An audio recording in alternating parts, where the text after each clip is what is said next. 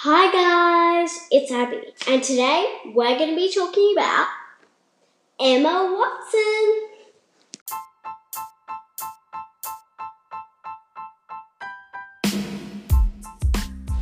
Emma Watson was born in Paris.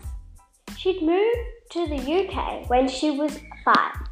She'd wanted to be an actor since she was very young, and she took up classes for acting, singing, and dancing.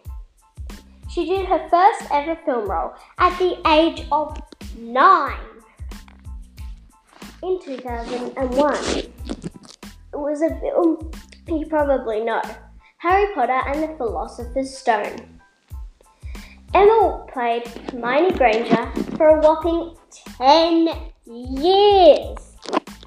And when the series was finally over, she did an English literature degree at university, as well as doing more movies while also being a model and winning loads of prizes for her fashion. Surely that was enough.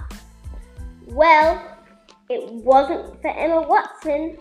She went on to also be the UN Women Global Goodwill Ambassador, and to this day, she has improved women's rights all over the world.